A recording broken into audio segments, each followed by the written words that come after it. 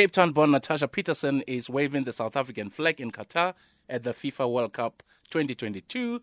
And for the past 6 months, she's been working as a venue logistics manager at one of the stadiums in Qatar.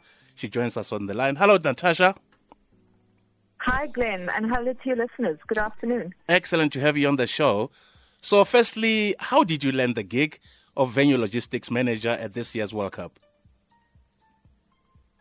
I think, Glenn, very often people make the assumption that when you work on international mega projects that, you just get a call one day and miraculously you get on a plane and you go. Much like any other job process, if you're lucky, your CV gets picked out of a pile because of your experience and because possibly your name is recognizable and you have some good credentials behind you. And then the process follows much like any other personnel recruitment process. I did receive a call from the recruitment team, and we were in touch since mid-March. I was then invited for a first interview, which was then followed up a few weeks later with a second interview and a technical assessment. And then I had to compile and present a case study as part of the final step of the recruitment process. Of course, they take time to verify your credentials and they validate the information that you've provided to them. And eventually I got that fantastic call to say, would you like to get on a plane and come to Qatar? So, Natasha, what's your background in events management? For probably just over 20 years, a little bit more than that now. I've been involved in the event space across the sports arena, entertainment, some corporate, some conferences, but my passion lies in sports and music. So very often you would find me behind the scenes producing and working on music festivals or working with entertainment and artists. And in more recent years, I've grown my passion in terms of working on larger sporting events. So tell us about, it must be hectic. World Cup, everyone is watching it. Your responsibilities as venue logistics manager. I think, for anyone who's worked in the event space, no 2 days are the same. And I think this is also very true for my role as the venue logistics manager at Lusail Stadium. For those who have not been following the World Cup, Lusail Stadium is the biggest stadium. We have a capacity of 80,000 plus people. And we've hosted some incredible games thus far. For the tournament, we are hosting 10 games in total. We hosted the semi-final game last night between Argentina and Croatia. And final preparations are now underway for the closing ceremony and the final game on Sunday, the 18th of December. So it's been quite a journey. And I think when you think about an actual physical stadium and you think about it as the centerpiece of the operations of a football tournament. And if you actually turn the stadium upside down and you shake it out and you think about all of the items, the infrastructure, the furniture, the fittings, the chairs that people sit on, the tables that they work at, the equipment that is in the spaces and preparing those spaces, that essentially is what the logistics team at a venue such as this is responsible for. Yep. So no 2 days are the same. A lot of my time, the preparation months before the tournament actually kicked off, was spent first understanding the lay of the land and becoming familiar with this venue that is a brand new venue, and then setting up and preparing the spaces for all the teams and the function areas that need to work within the precinct and the stadium. And you've been in Qatar since May. That's a long time. Yes. What's the culture and lifestyle like? It's been fairly easy to adapt. I have been working on projects in the UAE, so Abu Dhabi and Dubai, probably for about 10 years now. So I think that journey has prepared me for this one, in that it wasn't such a major culture shock. And then I think the fact that I'm from Cape Town and the Western Cape, where we have such an integrated and such a large part of our community in Cape Town particularly is Muslim-based. we have South Africa itself is quite a melting pot of cultures and religions. So I think when you come from a background that is so immersed in differences being accepted, when you come to a place like this, you come with a sense of respect for the new place that you are going to. I think as a tourist or as someone coming to live here, you read up, you try and prepare as best you can, and then you find your way and you find the balance of respecting the rules and the culture with immersing yourself in eventually starting to enjoy that and acclimatizing and adapting to that. So, yes, things might be a little bit different here, but not in a bad way. I think sometimes when you're used to a certain way of life or a certain culture, when you go to a new place, yes, it's a culture shock, but I think if you do a little bit of research and you ease yourself into it, and already prepare yourself for the mindset that it is going to be different in some way, whether it's in the workplace environment, whether it's socially,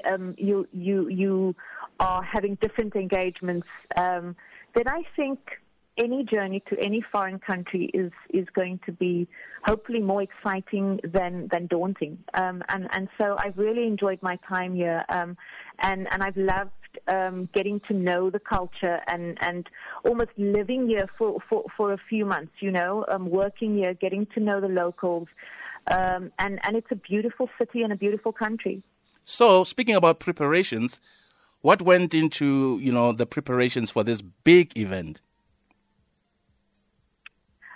I think, again, when you work on projects like this, or even when you spend time away from your family, I think there's an emotional and mental preparation that needs to take place, and then there's a work-related kind of preparation process. And I think on the family front, I have a very supportive family. So, my husband, my kids, they understand that this is what makes me tick. I have a passion for all things creative and for working on events. And so I think the fact that when I get on a plane or I'm leaving home for a little bit to work on a project, I go with their love and their blessing and support. And so already I feel more confident about taking that step into the unknown. Excellent. And then from a work perspective, I think, everybody's way of operating is a little bit differently. So when you go onto a new project and you freelance, often as I do, you go into a new team understanding that you will need to be the person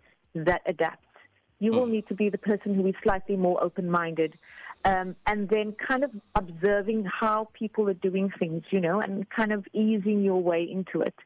And I think one big thing is just being mentally prepared. I think is something that is key for me, and then of course making time to ensure that your mental and emotional well-being is being taken care of. So often the hours are long on projects like this, and the intensity is high, and the pressure is 0 to 100 in 2 seconds. And it's about, I suppose, as you mature, how you learn to manage your stress, how you quickly learn to make new friends, because you need to create your own little new tribe in a new city with people you don't know.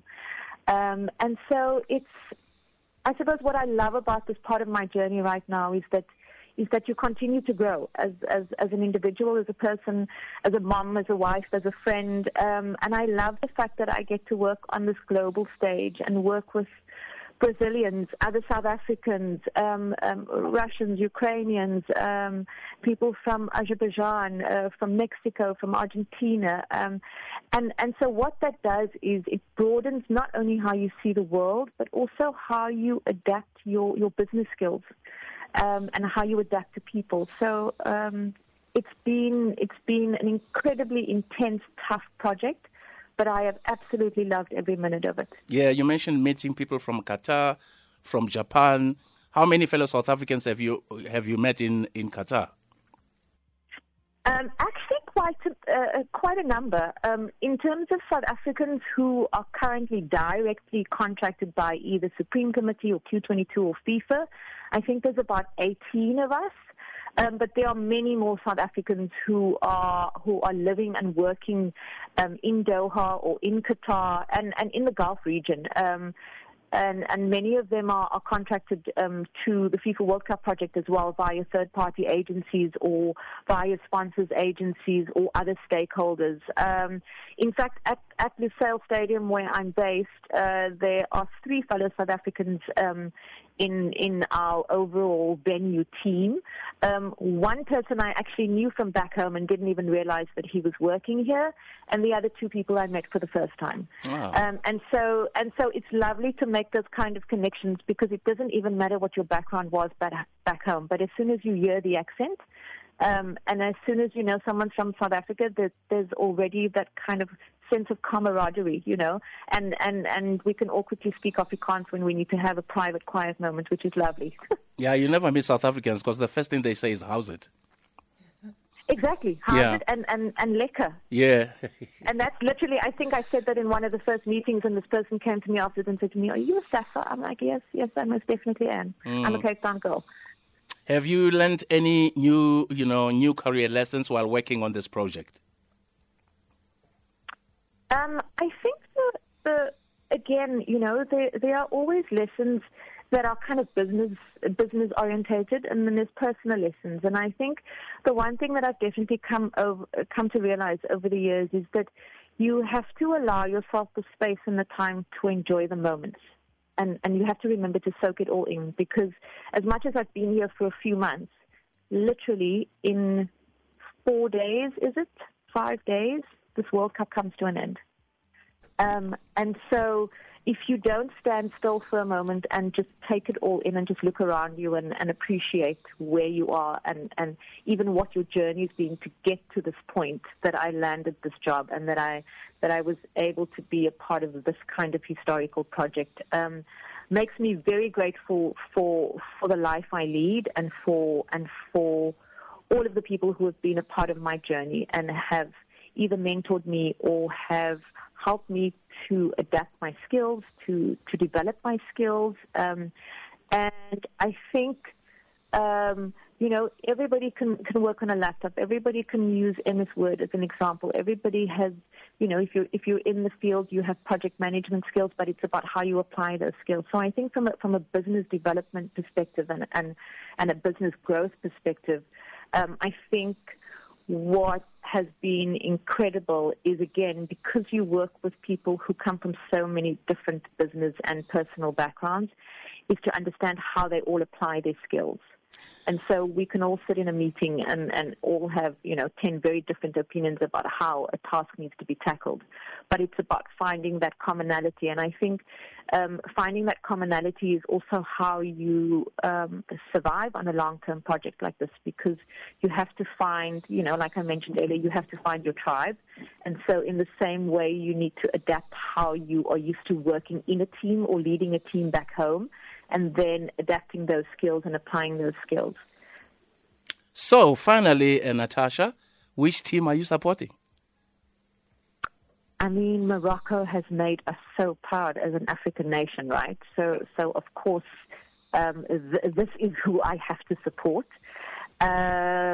Argentina's been playing really great football, though, yes. And they've played many games at Lusail Stadium. So I have had the opportunity to be around the team and obviously the magic that their fans bring to it. But I think that Morocco is going to give the other teams a run for their money, and I am with my whole heart and soul supporting them.